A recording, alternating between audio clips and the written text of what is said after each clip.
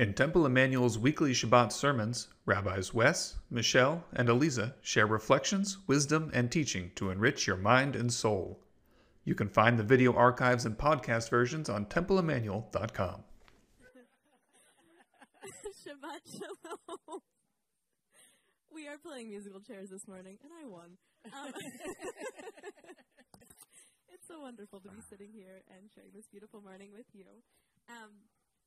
Today we're going to be looking at the story of the three women of the Purim story. Now, this came up for me in part based on some of the conversations that have been happening at home. Every day I'm reading the paper about the war in Ukraine, and every day I'm like, this has to stop. We have to do more. We have to stand up. The American government has to do more. And every day, Solomon says to me, but if the American government does more, it could create World War III. It could create nuclear threats to more innocent people. It could be even more damaging. We have this ongoing back and forth and back and forth. And so looking at the Purim story is also a story of impending destruction. Here it's not war that's already started, but it's certainly a tyrannical leader who's already taken over 127 provinces. It's a story of a leader who leads with drunkenness and debauchery, and who willy-nilly is willing to destroy part of his community just because someone asked. So we'll look at three women in his life, three women and how they face that destruction, and see if their responses have something to teach us. So we'll start together with the blessing for the Torah. Baruch atah Adonai Eloheinu melech haolam, asher kirishanu b'mitzvotav v'tzivanu la'asok b'divrei Torah. V'ha'arevna Adonai Eloheinu et divrei Toratcha b'finu u'b'fi amcha b'Beit Yisrael, v'niyeh anachnu v'tzatza'enu v'tzatza'ei amcha b'Beit Yisrael, kulanu yodei shemecha v'lomdei Toratcha lishma. Baruch atah Adonai hamelamed Torah le'amo Yisrael. Baruch atah Adonai Eloheinu melech haolam, asher b'charbanu mikol ha'amim v'natalmanu et Torato. Baruch atah Adonai notein ha'Torah. Amen. So we'll start at the beginning of the Megillah. We're beginning with Vashti, and Vashti is just demonized by the rabbinic tradition, and we'll just look in for why a little bit. This starts. King Achashverosh has thrown 180 days of partying, and now he's done another 7. And he gets it in his mind to bring his wife Vashti. So Lord Nesson, hoping you will do me the honor of reading in the bold on the first page where it says, Bayom HaShevi'i? Yes. Okay. In English? Yes, please. Oh, okay. Spanish if you want. I was practicing chanting. Okay. On the 7th day, when the king was merry with wine, can't even speak, he ordered Mehuman, Bizta, Charbona, Bika, Abatcha, Zatar, and Karkas, the 7 eunuchs in attendance on King Ahasuerus, to bring Queen Vashti before the king wearing a royal diadem to display her beauty to the peoples and the officials, for she was a beautiful woman. But Queen Vashti refused to come at the king's command conveyed by the eunuchs. The king is furious. How dare she defy my order? Why won't she come? He asks his advisors what he should do. Dan, would you continue on the next page, verse 19? Verse 19. It's like 6 lines from the bottom. Okay.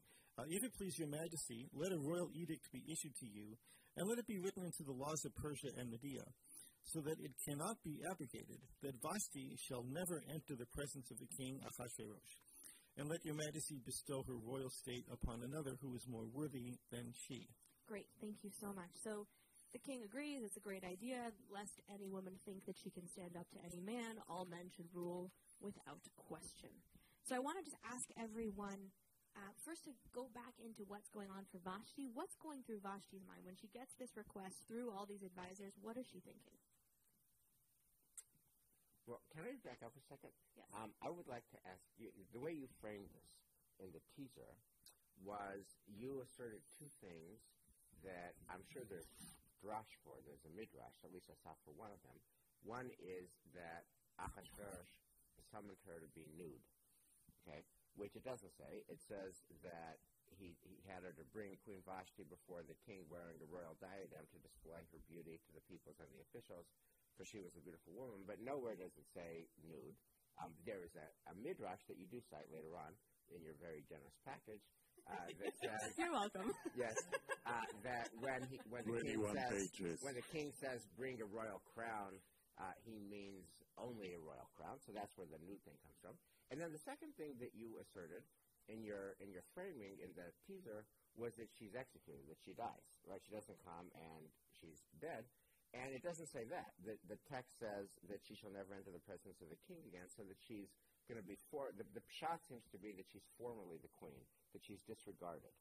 And my question to you is why, and it's International Women's Month, and my question to and you were positing these as stories that could tell us something about the human condition and the human condition for women today. And my question was to ask you, why go to the more extreme of he wants her nude when the regular is pretty bad enough? And why go to the extreme of he wants her dead when the regular he wants her disregarded is enough? What inspired you to frame it that way?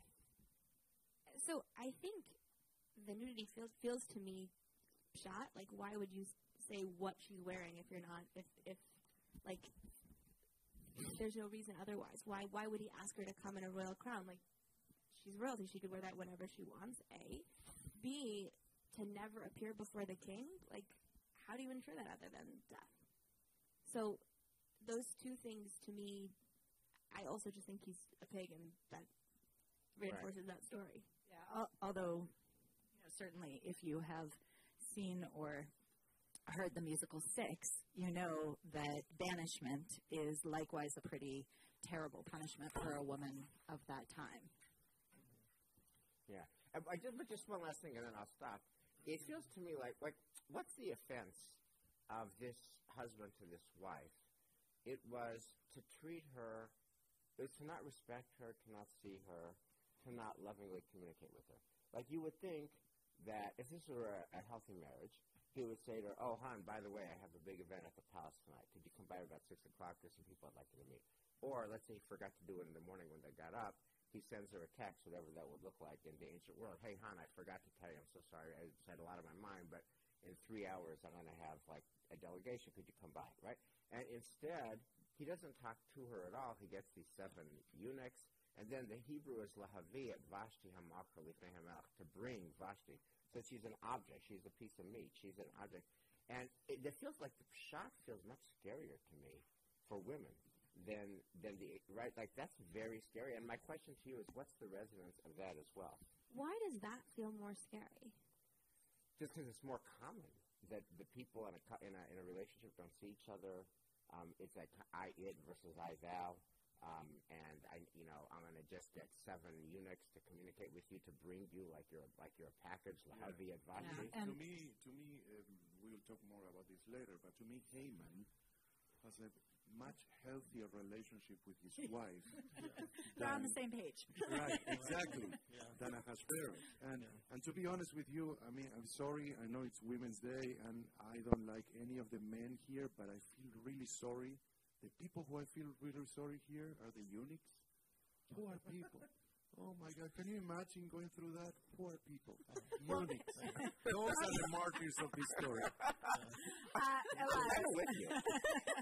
right. So I'm just going to add a challenge to the only, and it's the rabbinic take that, only the royal diadem, only the Keter HaMalchut, and because in this generous package that we gave us, I couldn't think, there were so many texts when we look, although it's not paginated, so I can't still learning. It does say, V'yisam Keter Malchut B'Rasha, when speaking of Esther, that Esther put the royal, it's the exact same language used for Vashti, and Esther doesn't. When Esther does it, the rabbis get so excited. They love that Esther does it. Okay. And when Vashti does it, they literally turn her into a demon. I mean, they give her a tail. Vashti is clearly the villain of the story. And, one of the big reasons is this one I can say on page 3. It says, and that way all wives will treat their husbands with respect. And there is this sense that, Vashti saying no to the king is so transgressive. This idea that a woman could have an opinion to herself and an idea of what she wanted and not just what he wanted. And I agree with you, Wes, that in and of itself is problem enough and challenge enough. And I just want to note that it's so interesting to me that the rabbis are just so savage with her because the word that's used when she refuses, v'tima'en, is actually exactly the word that is used for Yosef. For Yosef, when Joseph Hatzadik, and he gets called Yosef Hatzadik because he refuses immorality, and she gets just absolutely eviscerated. So can you just say a word about this? I don't know, this feels maybe like it's 1970s Judaism, but I'll move it to 2022. How do you as women rabbis engage a patriarchal Talmudic tradition where they're just horrible? Like, we like to say that the foundation of Judaism is the Talmud, but then you read the Talmud on Vashti, and they're horrible. What do you do with patriarchal pigs? Okay, can I say something? No, just answer that question. No. I want to clarify something. Yeah. She is leading the class today. Okay. She is doing the questions. You've been demoted to that chair. Okay. You know, for 2 years I've been having neck problems sitting in that chair looking like this all the time. It's impossible. You've been demoted. Okay. She does the questions today. Okay. Alisa, please, go ahead. I'm happy to answer that. I think it feels like, Michelle, I'm really grateful you pointed that out because that feels like, one of the things I wanted to talk about was that there is this trope, right? The first woman who gets this treatment is Lilith, and her first sin is she says no to Adam, and she gets expelled from the garden. She gets demonized. Like, even in Talmud, it says, don't fall asleep in a room alone lest Lilith come and get you. And she's just this demon. Women who say no become demons. And that's certainly something that we see in our world today, because anytime, there in the restaurant industry, there were a lot of cases where male managers could say, like, what are you doing? Go back and do the dishes. And people would do it. And if a woman manager said, like, what are you doing? Go back and do the dishes. You'd be like, oh, geez, what a 4-letter, 5-letter word, blah, blah, blah, blah, blah. How dare she? Why is she saying that? And so, I also think that there's a piece here that runs, you've got to look deeper, because you asked the question about how do I think about rabbinic literature? How do we think about rabbinic literature given this really misogynistic trope that's running through here? In some ways, the very story of the Megillah itself is redemptive, because ultimately, although Esther is the person, who says yes to Uncle Mordechai, she's certainly not saying yes to the plan of Achashverosh, her husband, which has been egged on by Haman. And therefore, in some way, when Esther gets the opportunity to say, no, I'm not going to stand for this, I'm going to be an actor in history, she becomes kind of the Eve to the Lilith. She becomes the sort of moving forward of the story. We start the story in not a great place with women, and over time, I think we do get a little bit better and better. I mean, the two of us are sitting here today. You go from all the way back then to all the way today. Yes. I want to go back to, Wes, your initial analysis of the relationship. So, I mean, if you think about what the role of a queen was, back in, 2,000 years ago, whatever it was, she was part of a harem. Vashti was part of a harem. And so it's all about sex and not about relationships. So I think there could be no such thing as a loving relationship in terms of the king and his harem of women. So that's one thing I want to say. I want to bring up another little story. When my very first Purim here in the Gan Chapel, with the chapel, I'm reading. Huh? Yes, it was still in the old. It was at the time of Achashverosh. Yes, I was. There was another millennium. So, I start to chant the Megillah, and I get to the word Vashti, and I hear a little whoof in the background, and I turn around, and there's one of our members who had a dog. She brought the dog to the Megillah reading. Now the dog's name was Vashti. The dog's name was Vashti. And why did you name her Vashti? He says, because I call her and she never comes. Okay. True story. It's a true story. Okay. So I want to call this back, and I want to pull us back and look at if Vashti is responding to, and here's my premise: Achashverosh is a pig. He's a jerk. He gives these parties. His one command is that people just drink as much as possible. He has no respect for women. If her strategy is to oppose him, is it a good strategy? What is her strategy? Is it worthwhile? Is it something we should be thinking about today? Are there ever times for the strategy of Vashti which is a just hard no? Well, it's interesting what you were saying, Michelle, comparing the trajectory of Hadassah, Esther. And one of the things that the story begins, correct me if I'm wrong, but the story with her begins that the king brings a new set of women to spend the night with him, and Esther is one of them. So in a way, she's following men's rules and all the, seeing women as meat and all that stuff. So it's fascinating, but then she ends up being who she is. I think one of the core and critical differences here is that we don't have a sense of larger purpose for Vashti. Today as a woman, I would say, you go girl, right? And I'm all for standing up for individual right to be able to articulate your own mind and do what you believe is the right thing, particularly in a space of debauchery, right? To be able to say no is one of the critical things that we believe today. But it is not necessarily for a global and larger purpose. Whereas I think when you're thinking about Esther, right? Esther's actions are taken, even in a sense she's not ready. She doesn't know how. She's not exactly enthusiastic about doing it, but it's for a larger purpose. And it feels to me like when we act for a larger purpose, that can give us more strength, more meaning, and I think more effectiveness. Which is so interesting to me because in the text itself, actually, it gives Vashti a larger purpose, that her defiance actually gives women around the country, around the empire, the space to say no. And so in essence, like the text gives her a larger purpose. Or the text is saying, oh no, the husband, the wives will look at this and they'll get out of hand, right? It's not that she's acting. It doesn't say, Vashti has developed a feminist campaign and she's saying, come with me, sisters, say no to your husbands, right? It's not that. She's acting and they're worried that somebody's going to see what she does and then act in that way, which I think is different from what Esther does, which is she's intentionally acting on behalf of her people. So I'm not sure this text knows about feminist campaigns. Unless I saw you wanted to jump in. So how does it feel to be in that chair? Yeah, it feels awesome. You asked the question about strategy, Elisa.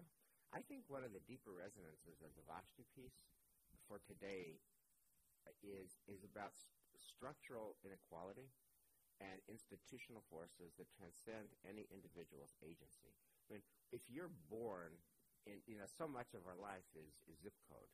It's when we're born and where we're born and the circumstances in which we're born. And you could be a person of incredible talent and strength and resolve and all this good stuff. But if you're born in a really challenged zip code, really bad time, really bad place, you began by talking about the war in Ukraine and the conversations you and Solomon have. Think about these kids. I was watching the news this morning who are getting hypothermia. They just have the misfortune of being born in Ukraine now, and they're just on the road. There's 2.5 million refugees. And to me, the Vashti question is what happens when it's actually not even about strategy. It's about structural inequality or institutional inequality or factors that just exceed and dwarf the importance of your humanity. The kids walking around in Ukraine today, they could be the fastest and the strongest. They could jump high. They could be brilliant. They could be Einstein. They could be Mozart. They could be Shakespeare. But they're just refugees who are freezing and starving. And so their agency is superseded by the weight of their circumstance. And I feel like that's kind of, in Vashti and the whole biblical world, what happens when strategy is irrelevant? Because no matter how strong the strategy is, the circumstances are stronger. Beautiful. So we're going to keep... Next time I will vote for you to be back in this chair. All right, we're going to keep going with Zeresh. It's the middle of the packet. I just hope Lorraine is not watching. What page? There's no page. Still learning about about this share. There's a lot that goes on in this share. It's in the middle of the packet. Esther chapter 5. Just go with me. Here we go. So, Zeresh appears twice in the Megillah. Both times, she appears after a decision has already been made, after action has already been initiated, and she always appears with a gaggle of other people. So there are two sort of situations. The first day, Haman is just furious that Mordecai won't bow down to him. He's plotting his destruction, and he goes home. We're chapter 5, verse 10. And he sent for his friends and his wife Zeresh, and Haman told them about his great wealth and his many sons, and all about how the king had promoted him and advanced him above the officials in the king's courtiers. What is more, said Haman, Queen Esther gave a feast, and besides the king, she did not have anyone but me. And tomorrow, too, I am invited by her along with the king. Yet all this means nothing to me every time I see that Jew Mordecai sitting at the palace gate. Then his wife Zeresh and all his friends said to him, Let a stake be put up, 50 cubits high, and in the morning ask the king to have Mordecai impaled on it. Then you can go gaily with the king to the feast. The proposal pleased Haman, and he had the stake put up. Now fast forward. Can I just take issue with your translation for 1 minute? It's Safaria's translation, but yeah, yes, so Safaria has a very, I mean, I'd be really interested for those of you who are mavens on translations here, but, you know, V'yitlu. Namely, none of us. V'yitlu, right, it feels like you're hanging, and it's an eitz gavoha, and that sounds gallows, not impalement, so maybe there's torture device that I'm not entirely cognizant on. For our purposes of this class, like, she just, like, let him be killed. Like, yeah, let him be killed. I think for her, totally hear you, and we're going to keep going. Not going to get derailed. So then... But can I just actually... No. Okay. I just want to get these two things in, and then you guys can all talk about it. Okay. So the next thing that happens after... After the king wakes up in the middle of the night, he realizes Mordecai saved his life. He says to Haman, what should I do to honor this great man? And then Haman gives him this whole thing, and Ahasuerus says, great, do that for Mordecai. Haman is totally upset. He comes home. We're in a chapter 6, verse 13. There Haman told his wife Zeresh and all his friends everything that had befallen him. His advisors and his wife Zeresh said to him, if Mordecai, before whom you have begun to fall, is of Jewish stock, you will not overcome him. You will fall before him to your ruin. Okay. How do we understand Zeresh in these moments? Feel free. Okay. So, can I say something quick? You can be hung and impaled. We'll agree. Okay. More of what I said before, comparing Vashti with Zeresh. To me, this speaks to me like a much more current marriage, relationship, where normally I come home and I said, Lorena, guess what? Something happened to me. I don't know what to do. I mean, tell me. And she was like, go on. No. She's very sweet. But, this is much more seriously talking. This is a much more healthier relationship when you are confident with your wife and you come and you tell about your issues and in a way you're asking her to give her your opinion and pointing you in a certain direction. So I like this a lot, and I actually, now that I read this, I would have been much scarier of her than to Haman. Well, so that's what I want to pick up, because in your teaser, you laid out that Zeresh goes along to get along. And like the Peshat, the actual plain meaning of the text here, Haman comes home, and he's, oi, darling, I don't know what to do. My heart is so heavy. Honey, I don't know what to do. My heart is so heavy. I'm hurting. I'm just so upset. And she says, build the gallows or the impalement. A whole group of people. Wait, but the first time she comes up, it's her first, and then the group of people behind her. She actually is the instigator. She is Haman 1.0, and he goes out in the world and acts as Haman 2.0, carrying out actually the decisions that she, as the woman behind him, is having him go do. But this is something I haven't understood, because before that even happens, Haman is the one who sets out. He's already issued the law, the decree to destroy the Jews. Like, it's not like that isn't already in process. So part of my read of her is that she's responding to her husband. Her husband has issued this law. So, okay, yeah. So, Michelle, actually, you had asked earlier about the Hebrew and Eight, etc. No. I think it's a really important question because actually, I have something to say here. And this is a lot of the meaning of Megillat Esther is hidden in this fact. Okay, it's the difference between hanging and impaling. And sorry about this, people, but I have to go here. Hanging is, you know what hanging is. Impaling is different, and impaling is, and if you Google impaling, it's taking a stake and sticking it through a person's genitals till it comes out of their mouth. So it's extremely graphic. It's extreme cruelty. And the Torah, the Torah basically says people have to be buried, even your biggest enemy has to be buried on the day of, and impaling is just considered extreme torture and beyond horribleness, right? And it turns out Zeresh suggests not just that Mordechai be killed, but that he be impaled. So Zeresh is I agree with you, Michelle, not going along to getting along. She's instigating not just cruelty, she's instigating exceptional cruelty. Right. And as you know, in Megillat Esther, everything is inverted. It's a lav hafuch. And in the end, Zeresh's idea that will take Mordechai and impale him, right? The Jews in chapter 9 do that to Haman and his kids. After they're hanged, then they're impaled. Right. So you have extreme cruelty run amok. So to me, in terms of the wife-husband dynamic, what happens when a spouse brings out the worst in their spouse? Right, and exactly. And I agree with you. And sorry, but you get the message now that being in that church means you've been attacked. The person who sits there gets attacked. No, but in the way you're sorry about this. No, but in the teaser, the way you are portraying her is like in a way like she knows that her husband is evil and she's afraid of him and she needs to go along with him. And to me, there is a reason she perhaps married him, because in a way she was exactly like him, or even worse. So to me, it's not a lot of the time she says, I woke up and, who is this monster that is married with me? Actually, no.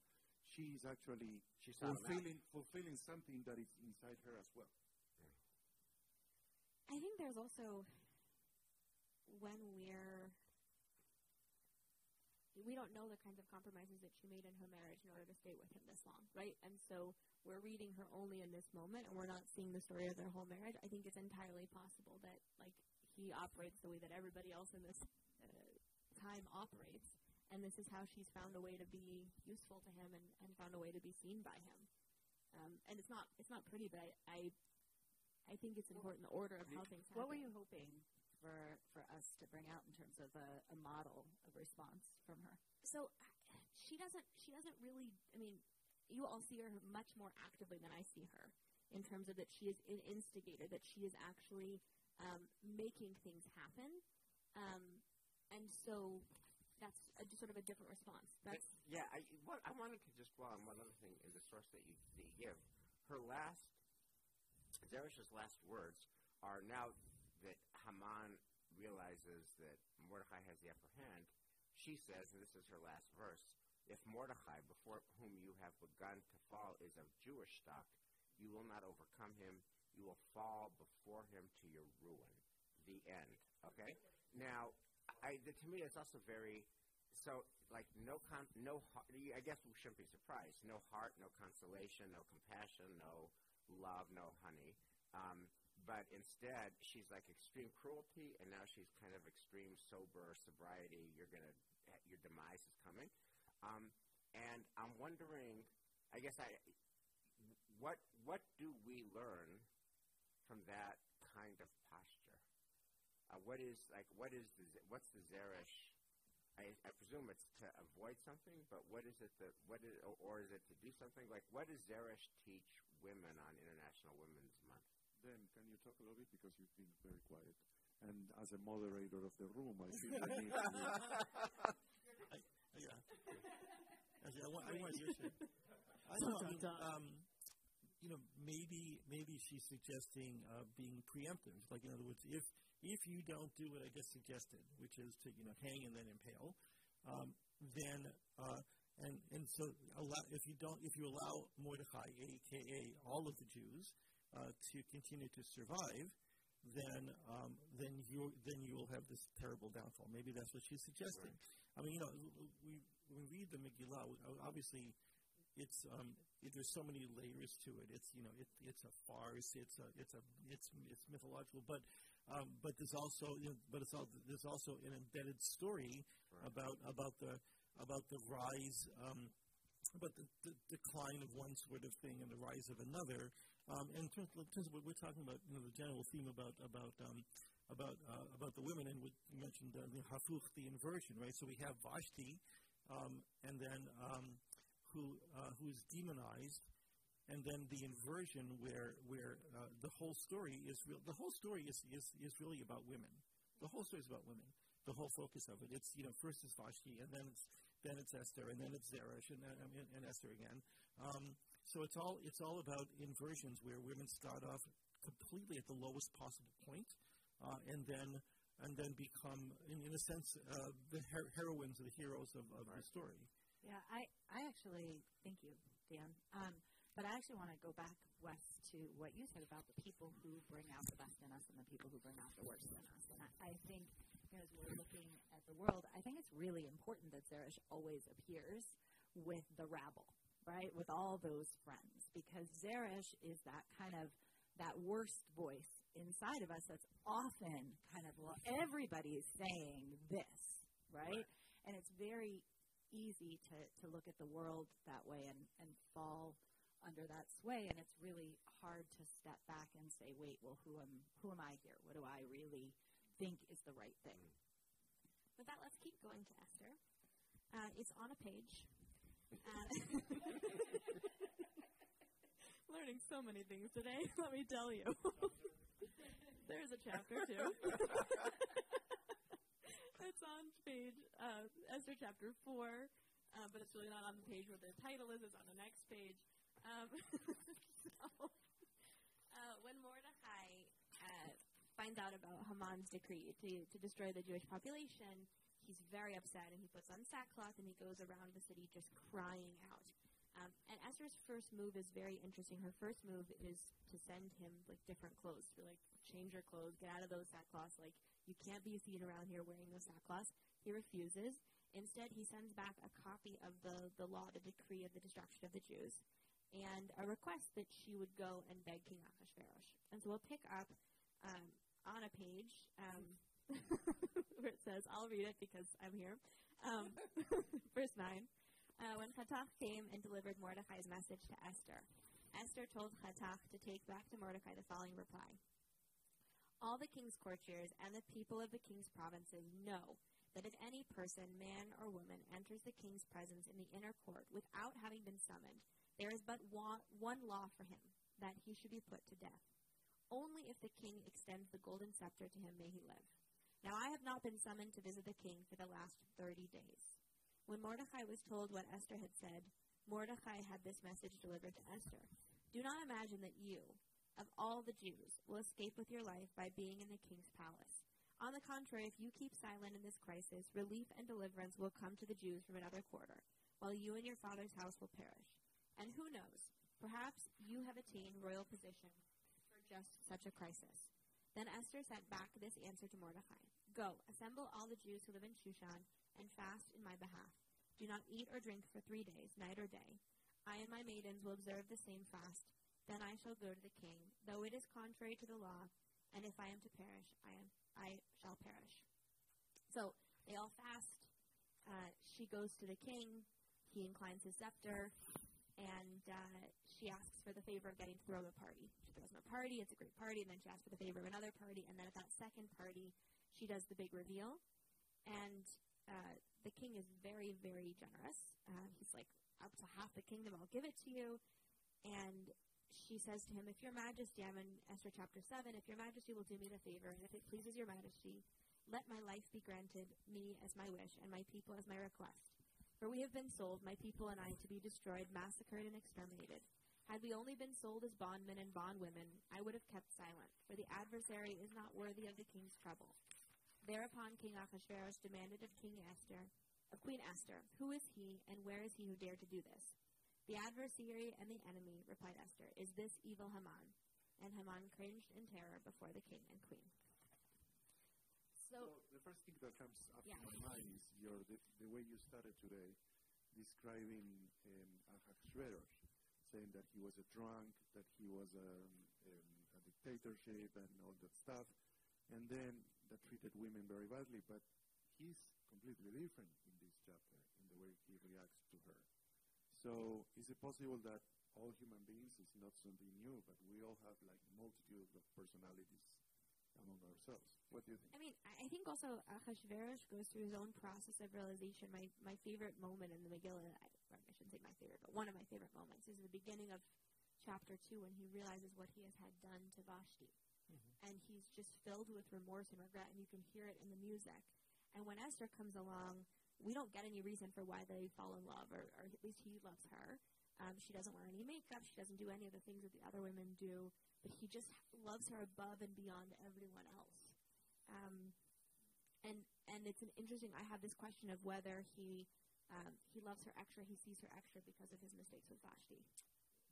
Yeah, so you framed this class of the three women, Vashti, Zeresh, and Esther, in this week and month of International Women's Month. We're thinking about that, and what light they shed. And so Vashti is problematic because her strategy is not as strong as the circumstance. And Zeresh is problematic because she seems to be pure evil. Like she's the one that comes up with the idea of impaling and egging on. Esther is the woman in the story that feels very rich to me because Esther means hidden. And one of the sources that you brought in your rich collection mentions a source that she's beautiful but hidden. She's Hadassah, she's beautiful, but she's Esther, she's hidden. And I wanted to talk about what does it say about, like, do women have to hide certain parts? Like she hides her Judaism, her Jewish identity. That's the big hidden fact.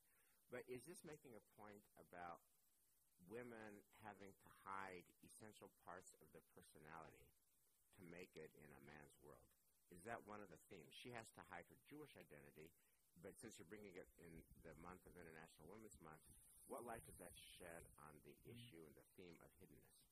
The other, I want to respond to that quickly. I mean, I'm thinking about what other things are hidden. Like Esther has so much EQ. I mean, she really understands Ahasuerus, that he's really not all that smart, that he's very easily manipulated, and that she throws a party because she knows he loves parties, another party because he knows those parties, and then uses that leverage of understanding how much he likes to drink, and also how easily flying off the handle he is, so that she uses that leverage, that EQ, and also that really high intelligence to be able to move the story forward and be able to rescue the Jewish people and herself specifically. You can see it in another way. That's a very good perspective, but Alisa's perspective is more like they fall in love with each other. Mm-hmm. And in a way, you can also see as Esther not trying to hurt her husband by, how to manage and being afraid, is he going to like me even if I tell him that I'm Jewish? Mm-hmm. So it can be seen as both ways. Well, the Midrash also, in the Talmud, talks about Hadassah, that she was actually green, and I love this story, that her essential nature was such that her whole experience of life was hiding. And I don't know, it's an interesting love story. I think he definitely loves her. It's hard to know how she seems too smart to love him. And, right, she does. Also, that's usually what happens in life. Women are smarter than men. Where there's such a power imbalance, how could there be love? I mean, don't you need to have co-equal power for love? Right? And I was also going to pick up on the love thing, because it feels to me like when he hears from Esther that she and her people are going to be destroyed and killed, v'hamelech kam b'chamato, right? He's angry about that. He's upset about that. But when he sees Haman lying on the couch, he says, "Do you mean to ravish my wife here?" It feels like it's a lot about sex, It's a lot about lust. It's a lot about power. It's a lot about, that's my wife. And I'm not sure how much of it is about, I'm so deeply devoted to Esther.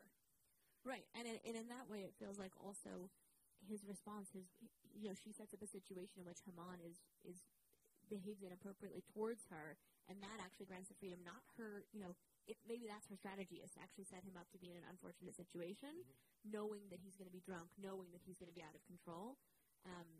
But it's very interesting, and even I find so interesting about Esther, her first move when she finds out about this decree is like, Mordecai, put on different clothes, like stop mourning, stop being publicly upset about this. What are you doing? And the text gives Mordecai this, empowering line, like, you've got to be the person, rise up, you've got this, you're going to save us all. But it's so complicated. Could you speak to the word that you used at the beginning, which is strategy? To what extent is hiddenness a strategy and a wise strategy for Esther and for women today? I think it's potentially a really wise strategy. I think that, in part, Esther lives out the truth, gives people what they want until they want what you want to give. That she's like a chameleon. She makes herself, and I think as we're trying to figure out how to solve the challenges of our world, there's a lot of hidden motives, a lot of hidden strategy that's being employed. I don't know that it's so effective right now, but well, I can speak. I speak a little bit for what my wife talks to me about the corporate world in terms of biotechs and stuff like that. You said it a little bit before. When a CEO of a company screams, everybody says amen. They say, "Oh my God, what a leadership!" And he's great. And when a woman does the same, the hormones must be kicking in, and she's out of control. She cannot lead this. So it's completely unfair. And in a way, answering your question, what is the only way that she can be successful there? By hiding the emotions in a way, that she's under control and stuff like that. So it's completely unfair. And it shouldn't be like that. But it's what happens these days. But her strength ultimately is not in her hiddenness. Her strength is when she's able to give up her strategy of hiddenness and realizing that she has to reveal herself in order to be able to accomplish any sort of tikkun olam, any sort of positive movement in her world. And she realizes that actually maybe what Mordecai says to her is true. She does find herself in a place where she has a voice. She may not know how to use it, but she has to figure that out. And I think that's not just important for women. I think that's important for all of us as humans, that there are times where we want to hide. We don't want to step up to the moment. And it's actually in finding that voice, that power, that opportunity in that place where you can act. Can you get a read on Esther's attitude towards her own Judaism? Is she enthusiastic about it? Is she ambivalent about it? Is it kind of imposed upon her, like, oh, okay, I got to do this? Like, if or is she like, wow, I get to save my people? What does she think about the Jewish people? What's her attitude? Well, I'm not sure that that's I mean, I know this is a Jewish text, but I'm not even sure that that's the most important point about the Megillah. I think that, in a sense, her we could look at it as a story of, I have finally returned. I am a Balat Tshuva, right? I'm like totally with my people now, right? And that's beautiful and lovely, and I think an important read. But within the context that you set up here today, Elisa, I think that the more sort of universal message speaks to us as Jews, not about how she feels about her Judaism, but about how we feel about our Judaism, leading us to step up, to speak out, to act up. And she's the example of that. And when we find ourselves not knowing what to do, to continue to ask ourselves the question, maybe I'm brought to this moment. Right, but I just make the case why her inner voice matters. Because if she's ambivalent about her Jewish identity, Elisa, you've mentioned twice her almost embarrassment that Mordechai, my Nujnik uncle, like my Nujnik uncle, the Jew, you're kind of embarrassing me. And if she has that kind of feeling, and yet she does what she does, I think that's in a way a more powerful statement. That somebody who is kind of ambivalent rises to the moment and saves her people. That just feels to me like a different, in other words, like it's one thing when a rabbi does something Jewish, because they're a rabbi, you're expecting them to do it. But if you're, let's say you come with, you're much more secular, you're much more disconnected, you're right, but something moves you, that feels like a more powerful and accessible message, and it feels like that's what's going on with Esther. I was going to say also that you notice that when Esther is actually begging the king to save, she's not saying save the Jew, my people, the Jews. She says my people. She doesn't actually specify. Whereas Zeresh is very clear to specify the Jews. So maybe I don't know if it's an ambivalence or the fact that she's using that the sense of I'm going to get killed, me and my people, but it's me that's going to get killed without actually referencing the greater community. Yeah, and it goes back to what you said earlier before, the fact that you were born in a certain zip code, defines in a way who you are. There are so many times, and this is what I experienced in my life, that I have to hide the fact that I was a Jew in order to survive in a way, and that doesn't make me less of a Jew, actually, because I didn't show it proudly in the outside world. It's just a circumstance that it surrounded me. One thing I want to say before we end is congratulations on this class. You selected very thought-provoking, excellent leadership, and he's going to get back to that chair next week. I'm the tall and the mass spike, so the Zeltzer stays here in the middle while you go from one chair to the other, but kol hakavod. Thank you. I also just want to say, with this whole text, I think Mordechai also has a complicated Jewish identity. He marries off his niece to a non-Jew. Like, he puts her in a situation where she is exposed and endangered, and even when we think we have pure intentions and clarity of purpose, we often get confounded. And so as we're looking at these stories of these three women in the Megillah, my prayer is that we'll be able to see all of them for the fullness of who they are, and that when we are encountering injustice in our world, when we're encountering the realities of our world, we'll be able to muster the right response that will enable us to achieve a better world. Amen. Amen. Thank you. Shabbat shalom, everybody. Shabbat shalom. Shabbat shalom. Thank you.